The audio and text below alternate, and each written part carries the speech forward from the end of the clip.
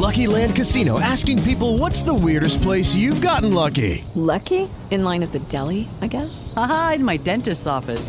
More than once, actually. Do I have to say? Yes, you do. In the car before my kids' PTA meeting. Really? Yes. Excuse me, what's the weirdest place you've gotten lucky? I never win and tell. Well, there you have it. You can get lucky anywhere, playing at LuckyLandSlots.com. Play for free right now. Are you feeling lucky? No purchase necessary. Void where prohibited by law. 18 plus. Terms and conditions apply. See website for details. Hello and welcome to episode 376 of the UK True Crime Podcast. I'm Adam. This week the story comes from Cambridge. We talk a lot here about the difference between perception and reality, which can be amplified through social channels such as Facebook, where people generally show their best sides, their best lives. Some people, of course, appear to live a perfect life. But this is never true, as we know, and what is actually happening between the four walls where people live can never be known for certain. Today we hear a story of love, loyalty, betrayal and violence. But first, let's set some context to the story with our Guess the Month and Year game. Top of the UK charts were the Arctic Monkeys with I Bet You Look Good on the Dance Floor. In the US, it was Gold Digger from Kanye West. And in Australia, top of the album charts was Pete Murray with See the Sun. In the news this month, like me, you were no doubt on the edge of your seat, overcome by excitement at the end of yet another thrilling F1 championship won by Fernando Alonso. Or was I watching paint dry? I forget. Saddam Hussein went on trial in Baghdad for crimes against humanity. Bombings in Delhi killed more than 50 people. Actor and comedian Ronnie Barker died in Oxfordshire, aged 76. The landmark Spinnaker Tower in Portsmouth opened. And in UK True Crime News, 3 suspects of the racially motivated murder of Glasgow teenager Chris Donald arrived in Scotland to face trial after a one-off extradition agreement negotiated with Pakistan. So did you guess the month and year? It was October 2005. Look, 1 week you've got to get it right, haven't you? Haven't you? Today's podcast is brought to you by Shopify. Shopify is the commerce platform revolutionizing millions of businesses worldwide by simplifying selling online and in person so you can successfully grow your business. Shopify covers all your sales channels and even gets you selling across social media marketplaces like Facebook, Instagram, and TikTok. Shopify gives you complete control over your business and your brand without learning those pesky new skills in coding or design. And thanks to 24/7 help and an extensive business course library, Shopify is ready to support your success every step of the way. I remember a side hustle of mine a few years ago. It was so difficult to actually sell the products and get paid. A friend recommended Shopify and it completely transformed the business. It just made everything so easy to do, leaving me to focus on actually building the company. What I love about Shopify is no matter how big you want to grow, it will be there to empower you with the confidence and control to take your business to the next level. It's time to get serious about selling and get Shopify today. Sign up for a £1 per month trial period at shopify.co.uk/truecrime, all lowercase. Go to shopify.co.uk/truecrime to take your business to the next level today. That's shopify.co.uk/truecrime. Today's story comes from Cambridge, a city about 50 miles north of London, with the most stupidly priced car parks in the whole of the Western world. Alethea Foster, known as Ali, was a lead clinical specialist at King's College Hospital NHS Trust between 1985 and 2004, when she worked within a multidisciplinary team in the Diabetic Foot Clinic. She was a top-class operator in her profession, winning numerous awards. As well as a practitioner, Ali was a prolific author. She published her original observations in numerous journals and books, one of which won the British Medical Association's 2004 Book of the Year award. On her retirement, one of her colleagues said the following about her work. The value of Ali's work treating individual patients, educating healthcare professionals, and devising new techniques for the treatment of diabetic foot problems cannot be overestimated. Ali remains an inspiration to us in our care for people with diabetic foot disease. Now, when we joined the story in 2005, October 2005, Ali had retired from day-to-day work, although she was still an honorary consultant at King's College. She lived in Bromley in South London with her 58-year-old husband, retired BBC political journalist John Foster. But like many long marriages, everything wasn't perfect. They'd been together a long time, having married young in 1970, after meeting at Lancaster University where they were both students. The couple had 2 grown-up sons, and they both had enjoyed successful careers and an active social life, and were seen by friends and family as a very strong couple. But there were some problems in their marriage, and sex was one of them. In the early years of their marriage, the sex had been wonderful, but her husband stopped sleeping with her after telling her that he was impotent. And by 2005, they'd not had any sex at all for 17 years. Ali felt sorry for him, but he didn't seem so bothered by it, and he wouldn't discuss the problem with her or seek any treatment. But there was another problem, maybe not completely separate from the first, which was another woman much younger than Ali. Another BBC journalist that her husband John had worked with, Julie Simpson. Ali was concerned as she felt her husband became infatuated with Julie, and she even became a family friend, accompanying the family on holidays. And there were a couple of strange incidents around Julie. Ali once discovered a plaster cast in her husband's study. That's weird enough, right? But it turned out it was one worn by Julie following a knee injury. John Foster also arranged for mugs to be made when Julie left London to take up another BBC job in Birmingham.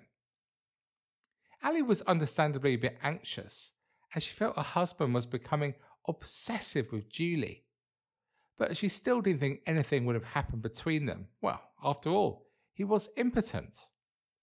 But there were numerous arguments, with Ali once telling him, "There are just 2 things wrong with our marriage, your impotence and your obsession with Julie Simpson."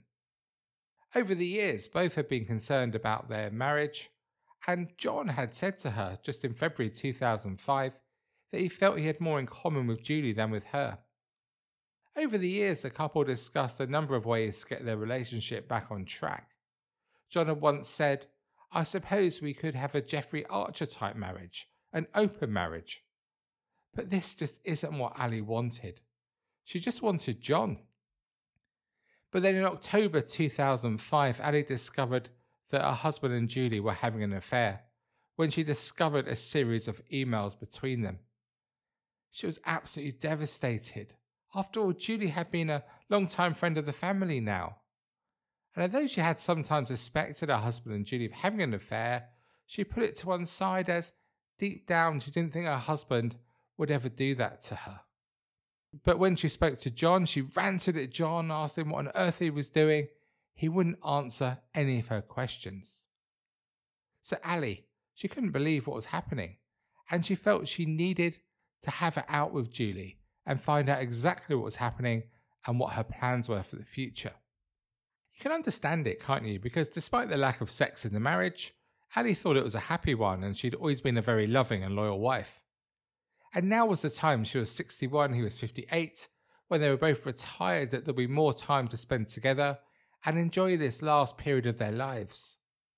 But now with this news, all her plans seemed to disappear, all her hopes for the future, and she just didn't know how she could live without him. So she decided she would have it out with Julie at her room in Cambridge University, where she was studying as a mature student. Ali sent an email, and Julie was open to a meeting, and so it was mid-afternoon October the 3rd when this meeting took place at Lucy Cavendish College in Cambridge. Before she left home, Ali took a kitchen knife from her drawers. If the meeting didn't go well, she planned to slash her own wrist in front of Julie so she could not just end her own life, but Julie could see that devastation that her betrayal had caused. It was fairly obviously an awkward meeting between the 2 women. Let's take up with Julie what happened next. She told how they were chatting quite cordially when much to her surprise, Ali quoted Princess Diana's famous lines, saying, "To quote the late lamented Princess of Wales, there are 3 of us in this marriage." And then, much to Julie's shock and horror, Ali, without warning, climbed out of the chair, punched her in the stomach, then attacked her with a knife. "She went down to the bag on the floor, and then she was up out of the chair and she hit me," said Julie. "It felt like a punch." She could see how Ali was smiling at the turn of events, saying she just looked very pleased for herself. Everything was gleeful, really. Julie managed to stumble out of the corridor in a state of shock where she was able to call for help. She said, "I was quite tired and I couldn't breathe very well, and I thought I was probably going to die in the corridor." A student at the college saw Ali standing over Julie in this corridor and said it was like a cat playing with a mouse, thrusting. Julie was indeed fortunate to survive the attack, which was a frenzied one where she was stabbed 17 times. She was rushed to Addenbrooke's Hospital in Cambridge, where she underwent surgery. The worst injuries Julie suffered were a punctured lung, and she was also permanently blinded in one eye. Ali Foster was arrested at the scene of the stabbing. Ali was very open about the events of the day in police interviews. She told officers that the intention when she visited Julie was not to hurt her but to kill herself. She said, "I wanted to die. I wanted to know the truth and I wanted to die. I just couldn't imagine going on living. I was going to cut my wrists and my jugular vein." Ali said she couldn't recall the attack itself, although she admitted she was responsible, saying the last thing she could remember was Julie Simpson laughing as she said to her, "You've got such a good marriage. Everyone says how good a marriage the Fosters have." And I remember thinking, how can you be saying that to me? You are sleeping with my husband and you are telling me what a good marriage I have? From here, Ali asked other questions which Julie didn't answer. Ali then continued by saying, then there was another long pause and then she started talking and she started laughing. She laughed and she said, "Well, I suppose I should not have laughed, but did it occur to you that John might have another woman? Because all I do with him is drink gin and tonic and do the Daily Telegraph crossword." Ali said, "I can remember this great wave of disgust and irritation and thinking, what am I doing here? Why am I here? No one will tell me anything." And that's the last thing I remember. This laughter and this great wave of distress and irritation. The next thing she could remember was being outside the room with a knife in her hand and Julie lying nearby. "I could see blood everywhere, on her and on me," she told detectives. When Julie was interviewed, she spoke obviously about the shock of the attack and also how Ali had said there were 3 people in her marriage. She thought her role in John's life had been minimal. "I didn't feel like a third of a marriage," she said. "I thought that was a gross overstatement. I hardly saw the man. She asked me if I loved him and I said yes, but it doesn't matter. I can walk away. I was struck with the absurdity of discussing a man with whom neither of us was having sex. I was embarrassed. When she was sticking the knife in me, she was gleeful. When I was holding onto her arm, I knew she was waiting for me to die. She was content and satisfied." Julie said she'd urged John Foster to lie to his wife about their affair. "I didn't think that his wife should know that he loved another woman. I never thought that. I thought it would be devastating to her." At her trial, Ali Foster entered no plea to the charge of causing grievous bodily harm. Jurors were offered the charge as an alternative to the charge of attempted murder and also causing grievous bodily harm with intent, both of which Foster had denied.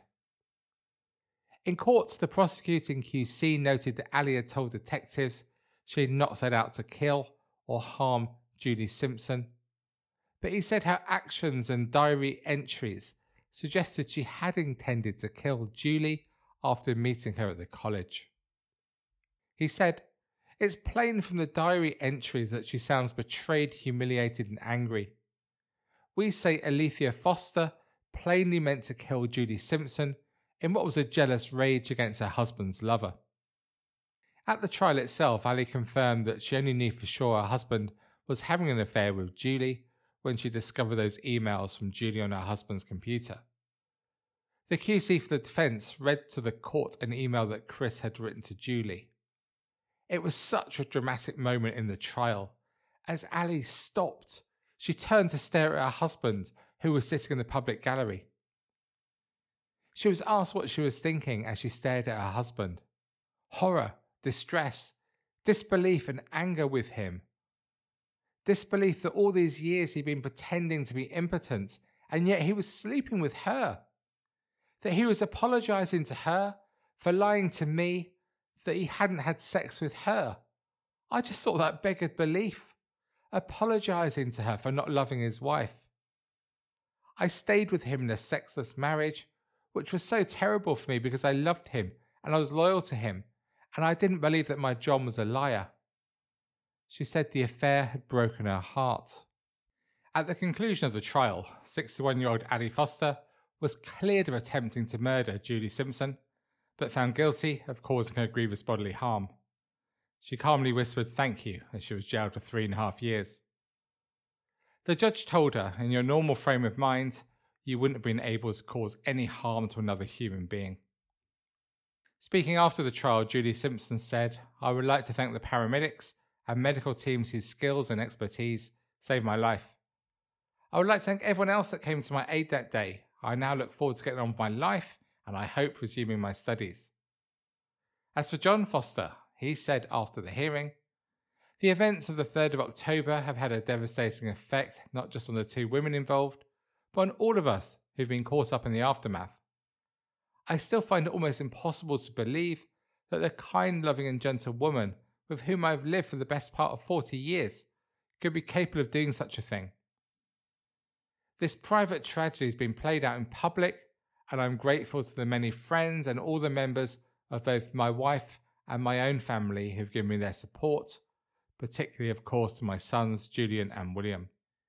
The bail conditions have prevented me from seeing or speaking to my wife for almost 6 months. It's right I should talk to her privately before making any decisions about the future. Alethea Foster died on the 2nd of January 2011.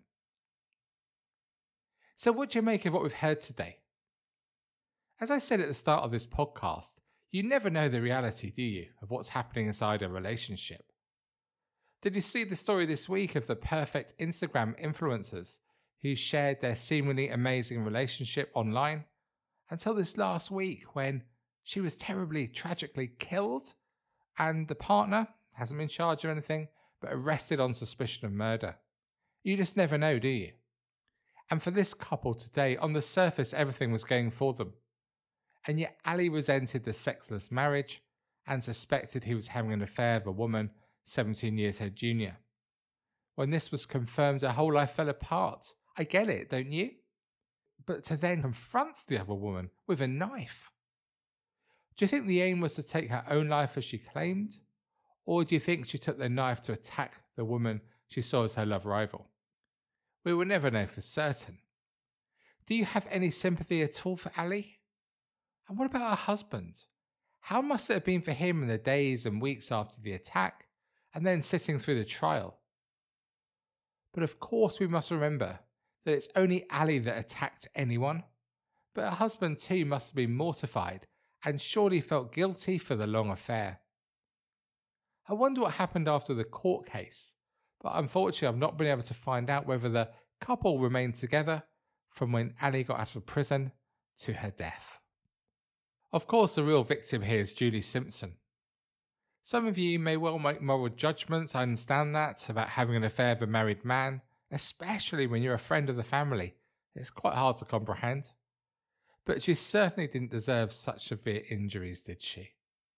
I imagine she couldn't for a second have imagined that any violence would have taken place when she invited this respected 61-year-old professional, Ali, who she'd known for years, to her room at Cambridge. All round, I think it's fair to say there are no winners from this story. It's just terribly sad, once more, how so many lives were affected by this violence. Thank you so much for joining me on this episode of the UK True Crime Podcast. To discuss this story and any other aspects of UK True Crime, please head to Facebook and join over 92 of us 92? Well, 92, but 92,000 who talk UK true crime 24/7. And to support the show, you know you want to. Please do head to patreon.com/UKTrueCrime for bonus episodes and other exclusive content. A huge thank you to the latest members of this community. That's James Roper, Mark Sheehan, and Mistopheles XX. Your support is so much appreciated. The full-length bonus episode is just out about a gangland murder in Manchester, so join today for under £2 a month, cancel at any time. That's patreon.com/UKTrueCrime. Alright, so that's all for me, the host of the UK's 37th most popular true crime podcast, and still aspiring to the dizzy heights of 36 for another week. So until Tuesday, please do take it easy, and remember, despite all the others, stay classy. Cheerio for now.